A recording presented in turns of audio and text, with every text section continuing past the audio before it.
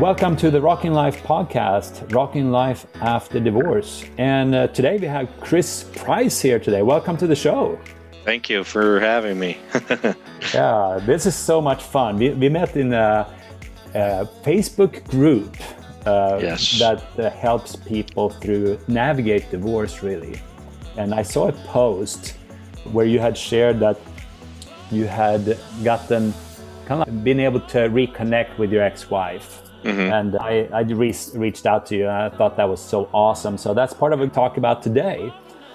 And this podcast is about bringing hope to people that are navigating divorce. And I went through divorce 5 years ago. It was the most difficult thing I've ever done my whole life. And I meet so many people that are struggling, they're stuck, and they're in a very bad place. So I started a podcast 3 months ago, and I just wanted to, if you're a listener, I usually have about between 100 and 200 listeners. It's growing gradually, and it's so much fun. And if you're listening right now, and I would love if you would send in your questions to rockinglifepodcast@gmail.com, rockinglifepodcast@gmail.com. And I'm also looking for people to both interview, but also to get more information, how you like this podcast, and for me to make it even better.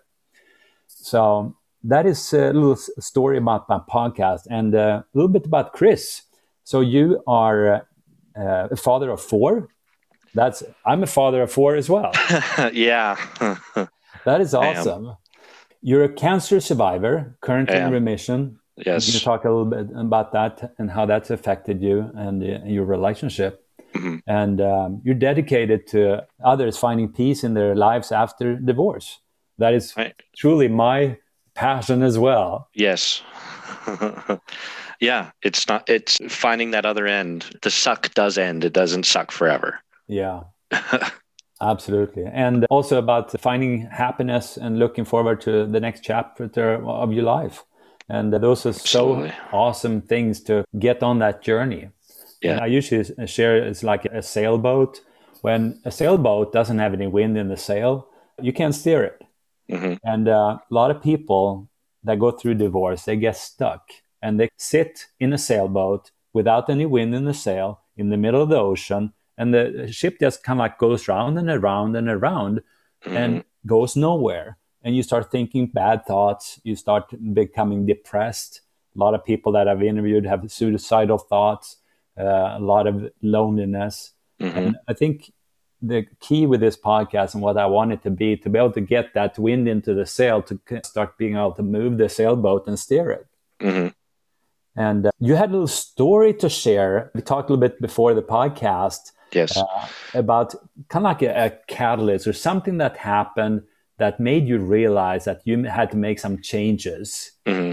Share that story with me. A couple months after the divorce, we were coming up on my weekend with my kids, and I was waiting for them to show up. And I knew that my ex, Rachel, and the kids were at a baseball game. And I was waiting, and I get a phone call from my oldest daughter. She's 16. And she says, "Hey, Dad, can you come pick us up from baseball game?" I'm like, "Yeah, sure, sweetie. Where are you?" And she's like, "Oh, I'm in Logan." And Logan is about an hour and a half away. And I blew up. I was like, "Why? How dare your mother just assume that I'm going to be okay to come pick you up an hour and a half away? What the hell is she thinking?" And she's like, "Well, she's got a date and she's going to leave for the state." And I was like, "She's going to leave you an hour and a half away? Like how dare she?" And so I took all this anger and these assumptions and all this BS and got off the phone with my daughter. I told her, I was like, "Absolutely not. Your mother's responsible for bringing you to me." And I got off the phone with her and I messaged my ex, and it was just ornery and just, "You need to have my kids to me in X amount of time. Like, how dare you just assume that I could just drop everything and run up there to pick them up?" And she was like, "Whoa, I didn't assume any of those things. I told the kids that I was going to go on a date. We had to leave the baseball game early, and I was going to bring them to you. I was like, well, that's not what Madeline said. That's my daughter is Madeline. And she's like, well, I'll figure it out. It's fine. I mean, she was totally fine. She was totally calm about it. She handled it well. and instead of calming down, I just went off and I just kept messaging her this ignorant, ornery, pissy stuff. I was throwing everything at her, all my frustration at her. And in hindsight, I mean, obviously after, oh man, it had been like 2 or 3 hours of her getting these ignorant texts from her ex-husband.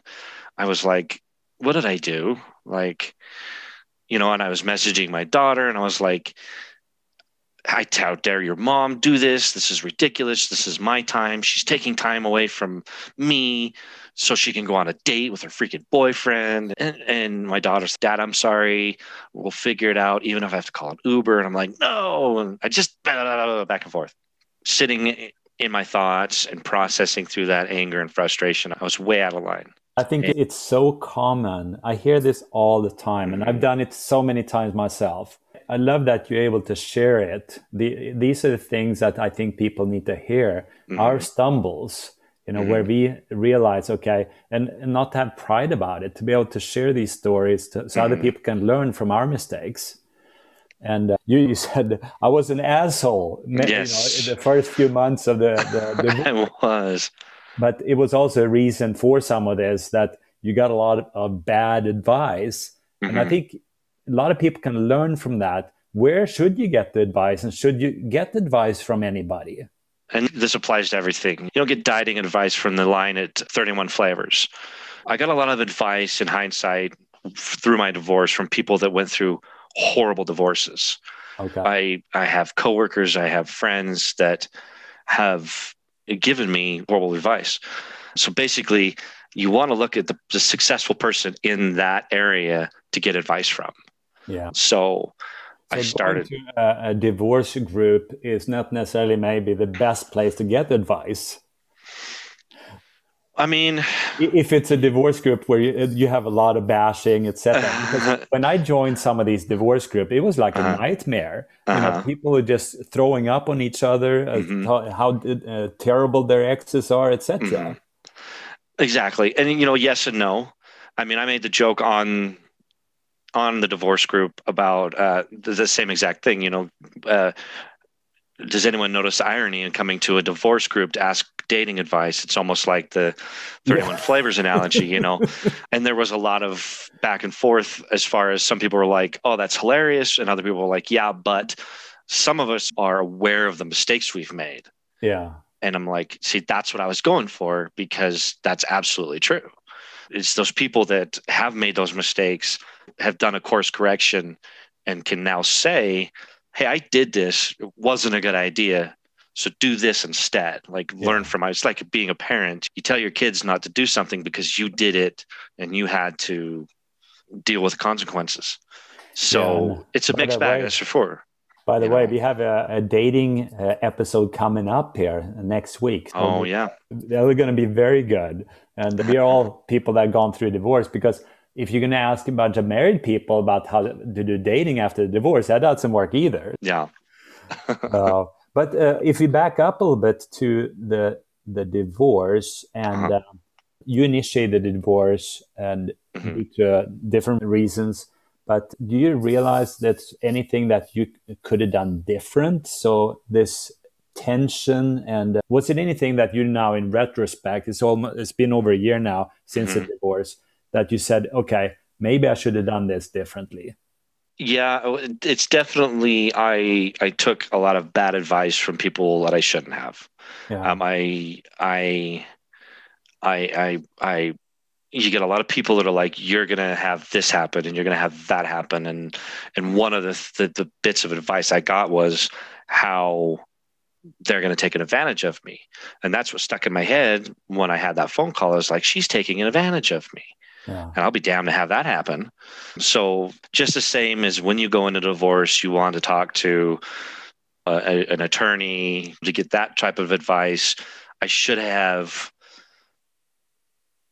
gone to my therapist and prepped properly that way, and left people. I brought too many people into my circle to deal with that, because I was lonely. I was the one that initiated the divorce, but that didn't mean I wasn't lonely, because I couldn't talk to my friends that we were mutuals because they were unbiased. Basically, I should have gone to somebody who was unbiased. Yeah.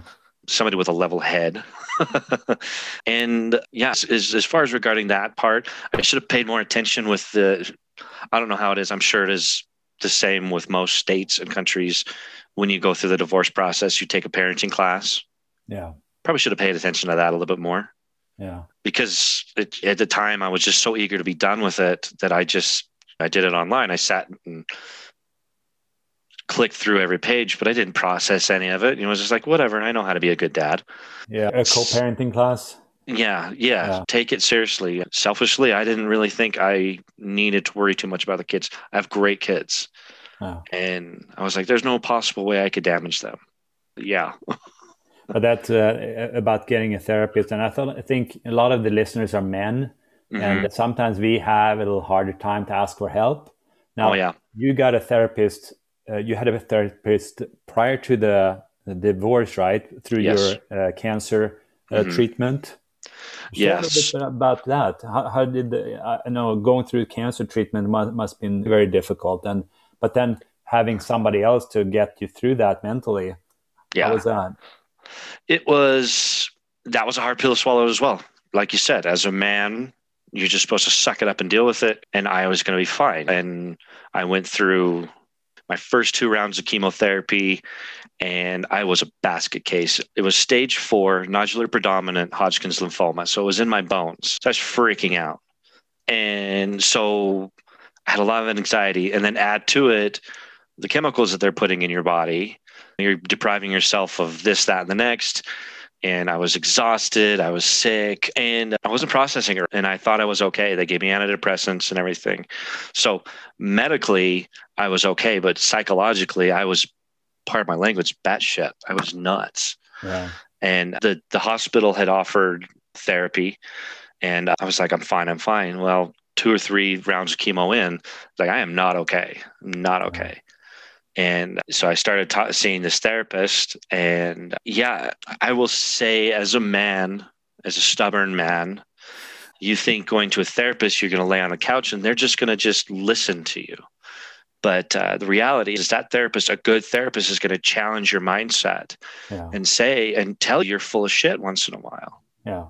And say, no, this isn't how you should have processed this. This is how you should have processed that. They're going to ask you hard questions. They're going to make you face hard truths. Yeah, and I think that's very important as well when you pick friends that help you through the divorce. I had absolutely on here before, and she shared about her sister. Her sister was one of the most important persons in her recovery. And when her sister called her, she would ask, do you want me to be the therapist today, or do you just want me to listen? And also to call you out on your BS, and not just be somebody that accepts everything you say, to be somebody that kind of like looking from a third perspective, just like you said, an unbiased person, not somebody just pat you on the back and say everything is going to be fine, and also be that compassionate person, because sometimes you just need somebody to talk to and share this difficult path. Exactly. So when I went through the loneliness, my counselor said, reach out to a few people that you trust. And the important word is trust, having people that you can share things with, because guys sometimes have a hard time sharing. Transparent and open and sharing feelings, and don't know how to handle feelings. And I think it's important to have that bond with somebody that you can share with. Because if you're just going to sit there by yourself, I think a lot of times you're just going to go downhill. And I've heard people that after 5-10 years still is in this misery of this despair of the divorce. Yep. And if you don't get help, get a friend that can help you, a therapist, a coach, a mentor, people around you, surround you with not a bunch of people, just like you said, not too many. Have a few people that you trust that you can talk to and can help you through this. I think that's one of the keys. Yeah. Yeah, definitely. One of the things my therapist had told me is you need to have a much smaller circle. That applies with a lot of things nowadays. It's like you have this core group of people that just are your ride or dies. And then outside you get, some buddies or friends or whatever, but you don't want to bring them in too close because they're not in that level. So exactly. Yeah, that's good. Very good advice. And now when it comes to co-parenting, we already jumped in a little bit about the co-parenting, and both you and I have struggled with co-parenting. And how did you, because I saw your post where you had mainly befriended your ex-wife and trying to work things out so you have an amicable relationship with your ex-wife to be able to have a better co-parenting relationship. Share a little bit about how you got there. Back to that story, in hindsight, I had a moment when it's like, do I want to continue down this path of this bitterness and the vitriol towards her? And I was like, no, I don't, because I love my kids. And then I started looking back at our past history. There was much more happy moments than there were bad moments between she and I. And I was like, why am I hanging on to these pissy, ornery moments when we have so much history, good times? I was like, this is my friend. Yeah. Like at the end of the day, that's where I wanted to get back to. And so, I called her and I was like, hey, look, I was way out of line. I was like, this is my frustration. For the first time in our 17 years, we were actually able to communicate with our emotions, without our egos, and just talk about, this is how I felt, and I'm sorry I did this. And she did the same thing. She was like, look, I get this. And we kind of came to the realization that it was something different. I was like, look, I should have involved the kids. And she's like, and you know what? I should have communicated better. And we just were honest with each other. And we're like, look, like, we want this to work. My ex-wife her parents had just a nasty, nasty divorce. Wow. And so from her background, she was like, I will not go through that. I will not put my kids through that, because her and her siblings are still dealing with that to this day. Wow. With this just very yucky, animosity filled divorce. And so it was her dedication to work on it and my dedication to continue to work on it as well. So it took both of us to make that decision. We're like, okay, look, like enough is enough. Like for our children's health, we've got to figure this out. And so we did. We came to just that middle ground. And for me, it took putting a bit of my ego to the side. And heaven forbid, I'm going to have to drive, or goodness, I'm just going to have to put some of my plans to the side. It's like I put my kids first. She puts the kids first as well. I'm looking at the reality of where she's coming from and explaining my reality of where I'm coming from, and just listening to each other. So when did you have this talk? How long after the divorce? It was shortly after that interaction. Okay. 6 months ago or something? It was about 6 months into our divorce. We've had talks like this, the hypothetical, if we got a divorce, we wouldn't be this way. And then we got divorced and we totally went against our word. And it was that interaction where we both were like, okay, look, we're not doing what we said we were going to do. Like we both have this goal and we both need to work at it. And it was admitting my fault in it, and she admitted her fault in it, and realizing that it was just about communication and putting our egos to the side for the kids' sake. So if you have a guy now listening and they're in a similar boat as you were, what are the first steps to take as a guy that has a bunch of pride? I had a bunch of pride. How do you do that? Man, you can only control how you react to situations. And you do have to, how do you tell somebody to put their pride to the side? Yeah. Believe me, I can't give you the exact words to do it. You just do it. For me, it was for my kids' sake. It was like, I don't care how it looks. Okay. So one of the things that was one of the bits of the bad advice I was getting is because my male friends that were giving me this horrible advice would be like, you don't want to look weak. Yeah. You don't want to look like a chicken. You don't want to be a doormat. All these harsh words overplaying in my head. And it's like, I don't want to be a doormat. I don't want to be a chicken. And I'm like, okay, but what I do want to be is a functioning adult. Yeah. I want to be a good father to my kids. I want to be, and I was like, I want to be good terms with my ex-wife. Yeah. Like I wanted that. So as far as anything specific, I really don't know. I can't tell, because everybody has their level of pride is, hell, I don't know where it's rooted for some other dude. What you just explained there, when you have external things, for example, friends that are actually saying things that are not beneficial for you or your kids, and then you start realizing that this is going down the drain, this is going the wrong direction. I have to make a change. Something has to change. You can't just continue like this. But also to get people that you can actually talk to and get the right advice. And that's what you came to the realization that you had some people that did you cut them out of your life? Not cut them out, but you realized that, okay, I need to stop listening to these people and then choose the right people to listen to. Did you have some kind of epiphany with that, or?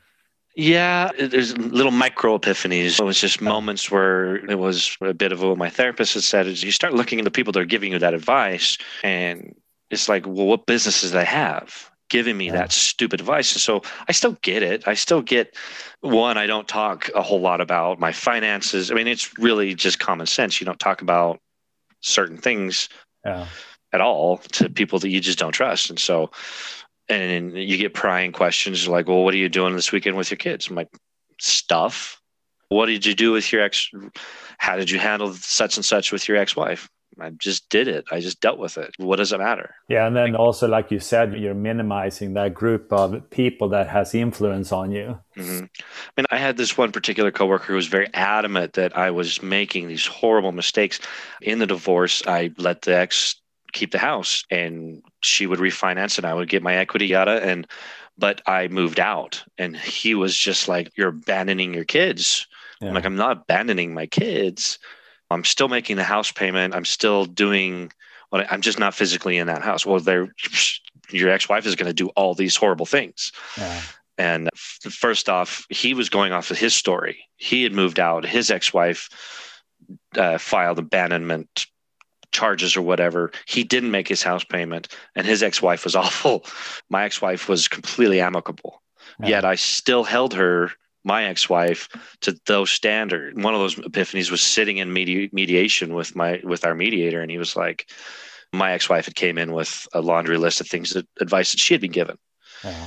And he was like, okay, put all that BS aside. And he was one of the ones that was also like, look, you might not be married anymore, but you're going to have to be dealing with each other until your children are adults. Exactly. And how do you want this to go? Do you want your kids to suffer through all this, or do you want them to be okay? That was your attorney? Yeah. We had hired a mediator for between the two of us. So we were pretty amicable about most of it. So, okay. Yeah, we just went through mediation and just worked it out that way. Did you have separate lawyers? No.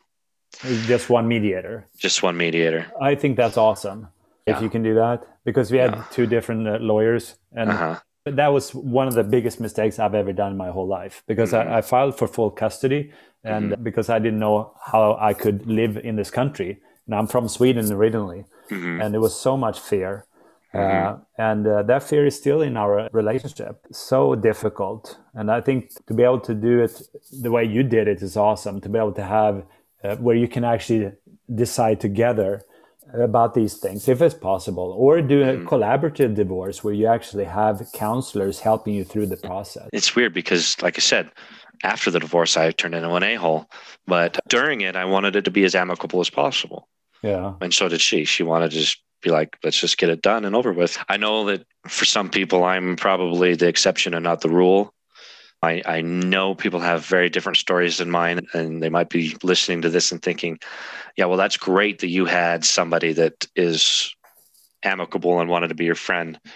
Their ex might be just completely immovable. Yeah. But a lot of times it's stuff that triggers you. Was it the reason why it became dysfunctional initially after the divorce? As far as what? I'm sorry. Yeah, why did you become an asshole? Oh, to put it plain. Well, because it's part of the reason why I initiated the divorce, because it felt like we were two incompatible people. There was religious issues and there were financial issues and there were personal issues and yada, yada.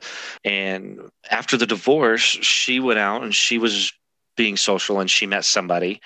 And this somebody who she's dating now was basically living the lifestyle I wanted to live. We're members of the LDS church, so you have to live that certain lifestyle. And that was the standard that I felt like I needed to live throughout our marriage. Otherwise, the marriage was going to fall apart. And that was one of those catalysts. Was like, I can't live this life anymore. Yeah. And she was like, if you don't, then there's going to be a problem.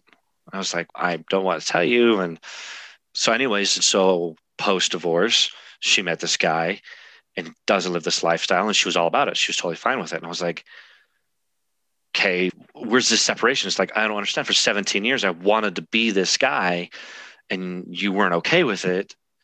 And then now you are dating this guy that is basically how I want to live. And you're totally fine with it. So that was my catalyst. That was what upset me, I guess, and turned me into an asshole. Yeah, I think a lot of times when you have new boyfriends and girlfriends involved in, I think that can easily trigger you. Mm-hmm. Absolutely. Yeah. And as far as the whole taking my ego out of it, because I took that as a middle finger, as it wasn't what I was doing, it was me. And I mean, there's much more factors as to why I probably held myself to that standard more than she did in reality, because I felt guilt for not living that lifestyle. And I knew I was causing issues for her. I didn't process the same way she processed. So she may have come to a realization about who she wants in a person that she's dating. And that's when she found him and he fit what she actually wanted. So I can't hold how I felt I was wronged against her, because I had to look at who she was as a person. And I'm like, oh, like she's processing too. She's going through whatever I'm going through on her end. That was what helped me deal with that as well. Yeah, that's very good. It's like to be able to look through your mistakes and learn from them. I think that's very powerful to be able to do that. Mm-hmm. And we're going to shift a little bit from past and go into the future. I truly think that divorce can be the best thing that's ever happened to somebody in many ways. It doesn't have to be the end. For me, it was really hard, but now 5 years later, I'm in the best place of my life. Mm-hmm. But it takes an effort. It's not going to go automatic. And it's like I shared about the sailboat. You need to get a little bit of wind in the sail to be able to steer it and start to navigate. I truly think that the divorce can be that catalyst to get you out of yourself, to be able to get you moving into the direction where you're supposed to be the rest of your life. And I'm a Christian. I believe that God has given me gifts and a purpose in life. It doesn't matter if you're not a Christian listening or whatever your beliefs are, but I believe that everybody wants to have an awesome life. And I think this can be that awakening in a way. For me, that it was like an awakening where I lived in a fog in many ways. We argued so much in our relationship, and then kind of like waking up and looking forward to an awesome future. And I liked what you said, that I need to let go of your past and look forward to my future. And what do you mean by that? Oh man, everything. I mean, really, because all the mistakes I've made in my marriage, in my childhood, everything. I mean, I've got so much baggage that I'm just tired of carrying. And for a while, I was just hoping that it would just go away. Well, it never did. And part of that journey to happiness is processing through all that stuff and taking it out and addressing it and being like, I don't need this anymore, and letting it go and not holding on to those past mistakes. Man, we could have another hour and a half of all the mistakes I made, all the screw ups, all the things I've said. I can't take them back, but I can never say them again. And I mean, it's hard. It's so hard to take your ego and put it on a shelf and look at it and say, you're incredibly needy. and you need to work on that, or you're projecting all the time, or I'll be like, okay, well, how do we fix that? And just working through that and peeling that layer of yourself off and realizing, it hurts a little bit. There's healing though. And once you're healed from that, you're just that much stronger. That what doesn't kill you makes you stronger or whatever. But as awful as it was, because divorce ain't fun. And I thought I failed, I screwed up. I was like, well, then I guess going to pick the pieces up and start over. And I'm 42. And I'm like, oh my gosh, I'm at the last half of my life. I'm like, but the first 40 years weren't all awful. So the next 40 years could be pretty awesome. Absolutely. I like that. I like that mentality. Yeah. You've been divorced about a year now. Do you feel that you have started to see the light in the end of the tunnel and moving forward and upward in your life? Yeah. I was stagnant for a little bit. I was throwing some pity parties, that's for sure. But I'm starting to see that light at the end of the tunnel. I could probably look back at Chris Price 6 months ago and be like, man, that guy's full of himself, or that guy doesn't know what he's talking about. And I'm sure Chris Price 6 months from now is going to look back here at this podcast and be like, man, that guy's full of himself. But as long as I continue on and learning about myself and everything, I'm fine with it. So what does it look like if you project forward, or your goals forward 5 years and 10 years? Oh man, I would hope to have been done. First off, I want my own house. That'd be great. Oh, that's awesome. Yeah. I'm looking at changing careers. I've been at the same job for the last 17 years. And again, I'm stagnant, and I've realized I'm not a fan of it. So I'm looking to change careers. I'm starting online school. I want to travel. I've never traveled. I live on the West Coast. I'm here in Utah. I've only ever been to the West Coast. I took a trip to Tennessee. I wanted to see the East Coast, and I loved it. I was terrified of traveling alone, and I did. And it was exhilarating. That's awesome. First to face that fear and then just say F it and go through it anyways. And then come back at the other end and be like, oh, hey, that didn't kill me. Obviously, it's just a fear. So, I'm all about it. I want to travel. I need to get a passport. I want to try. That's a big one. That's a major one, is I want to travel. I want to have a globe with pin dots all over it, man. No, I think that's whenever you conquer your fears, that is a big celebration, and that you learn so much from just being able to take that step of faith to get out of the comfort zone. Every time you do that, you build that muscle inside of you, the courage to take that next step. And to change careers, if you've been in the same job for a long time and you really want to change, that takes courage. But I think going through divorce can be that you're kind of like opening your eyes in a way and seeing more clearly, and you start realizing, okay, this is what I want. I don't want this. And to have this, and you're midlife, you call it midlife transition is a nice word to put it. Could be a little bit course correction, make a few changes to be able to make sure that you get on the course that you want to be the rest of your life. And I like that better than midlife crisis. Yeah, exactly. But I think you should do that throughout your life. Absolutely. If you're just sitting in that sailboat and not have any wind, you're just going to go in circles. And that's what I did for so many years during my marriage. And I had no core. I could not steer that ship. And I think it's very important to do that on a regular basis, to kind of like do a checkup and see, okay, am I aligned with what I want to do? And kind of like keep going, keep pushing. That's so awesome to hear that you want somewhere and you're going to be going places. Yes. Yeah. It's exciting and terrifying. But I had another question. So if it's somebody here right now listening to the podcast and have recently gone through divorce and is sitting in a poor, pitiful place, and just a few months ago gone through divorce, what would you say to that person? What are the first steps that is a good starting point to take? Oh, man. Man, that's hard. Get a therapist. I mean, really talk to somebody, an unbiased person. And what I tell people when they seek out therapy is you need to find a right fit. You might go through 2 or 3 therapists until you find that right person you click with. Yeah. And then as far as we've talked about, you're an introvert, I'm a bit of an introvert, but I still crave social interaction. And part of that was joining this Facebook group. I got out of my comfort zone a bunch of times. Yeah. I revisited things that I had before my marriage that brought me happiness. I collect action figures. I collect Transformers. Yeah.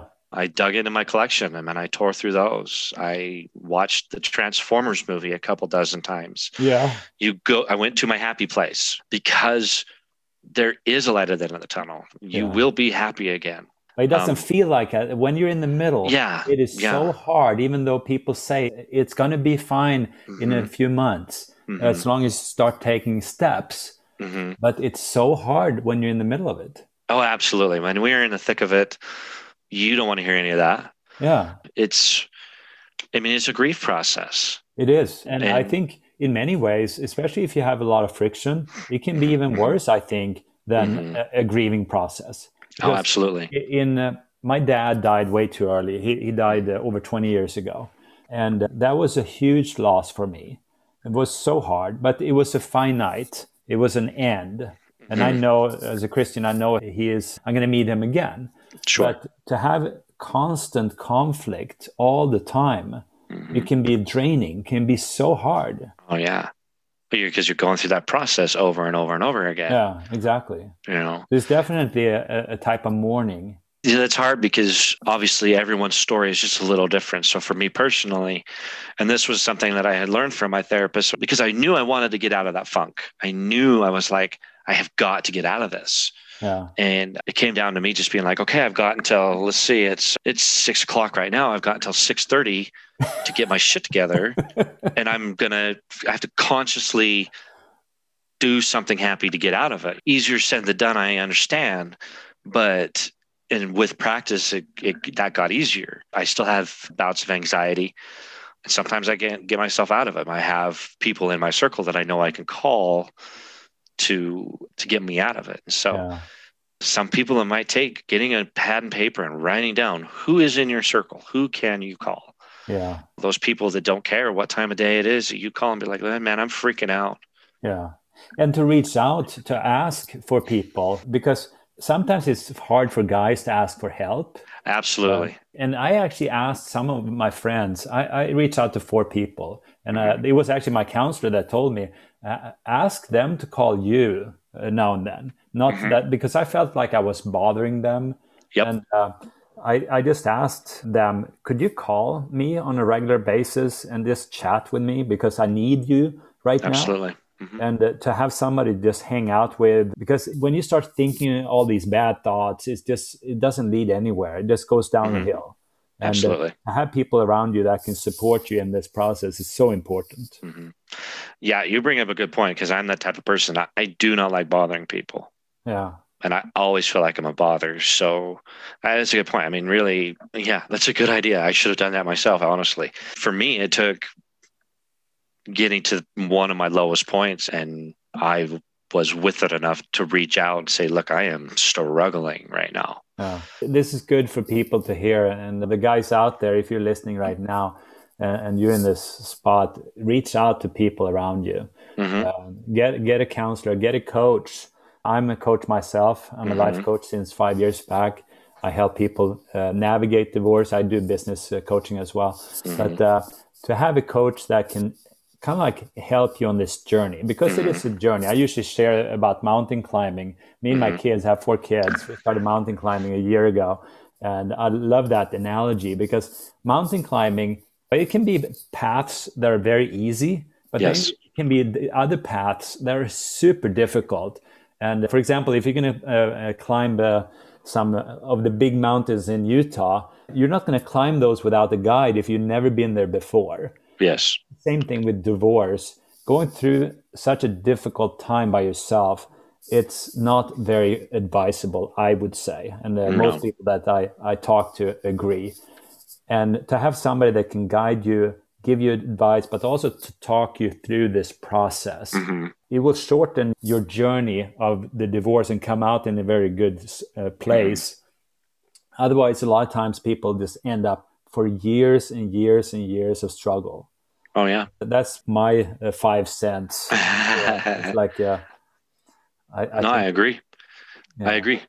No, it's definitely, it's a good bit of advice. And that's something like we mentioned before, as far as the bad advice you get from people that don't know what they're doing. You want to, if there's someone in your circle that's living the life you want to live, follow them. Get a mentor, like you said, or a coach, or somebody that's living the life you want to live. That's the person you want to follow. Not the guy or gal or whatever that's living paycheck to paycheck and hates their ex and whatever. Like I said, I understand that my scenario, I'm probably incredibly lucky because I've got a pretty decent ex-wife.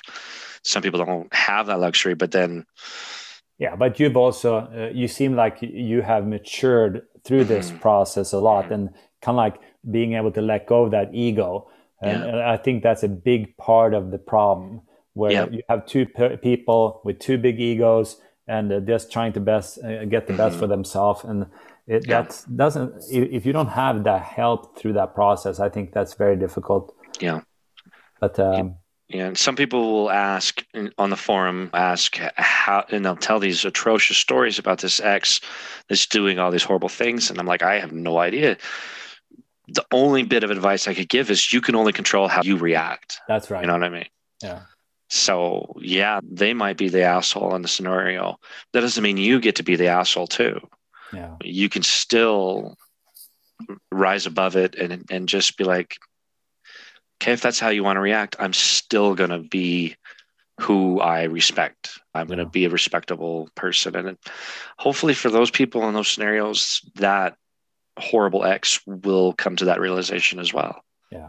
Some and also never speak poorly about your ex. It's like, it's so easy to do stuff, but to be a bigger person, and especially around, all the time, around your kids, around your friends, to be that person that raises above that whatever you call it, and being that bigger person. Taking the high road. And it doesn't matter if your ego is a little bit in the way, just being the bigger person. But hey, Chris, it was such a pleasure talking. We're going to round off the podcast. Yeah, it's a pleasure. It's been so much fun chatting. I love these interviews. I had a good time. For 3 months now, and I love every single interview, getting to know new people and hearing their stories, and also knowing that a lot of people are going to listen to these stories and get some good gold nuggets. I would hope so. I really do. And like I said in the beginning, the podcast is mainly to help you people out there navigate this very difficult path and bring hope to you, bring hope to people that are on this journey. And just know that it's going to get better. When you get a little bit wind in the sail in the sailboat, you can start steering it. It's going to get a lot better. It can take some time, and just have patience and get that help you need. And get that person that you trust. Reach out to people, getting a counselor or a coach or a mentor. And it's part of the journey, but I truly believe that you can come out in an amazing place afterwards. And this can actually be the best thing that's happened. I didn't like to have a divorce. I don't believe in divorce. I wanted to stay married my whole life, but it didn't happen. But I really, truly believe that this can be the eye-opener for a person. They can kind of like getting on the new journey and making this an amazing life. So to end with that, I just want to thank you again, Chris, for being on the podcast. Thanks for having me. I hope I had some good nuggets. Absolutely. So, and see you guys soon again. Every Monday, I release a podcast. You all take care. All right. Okay.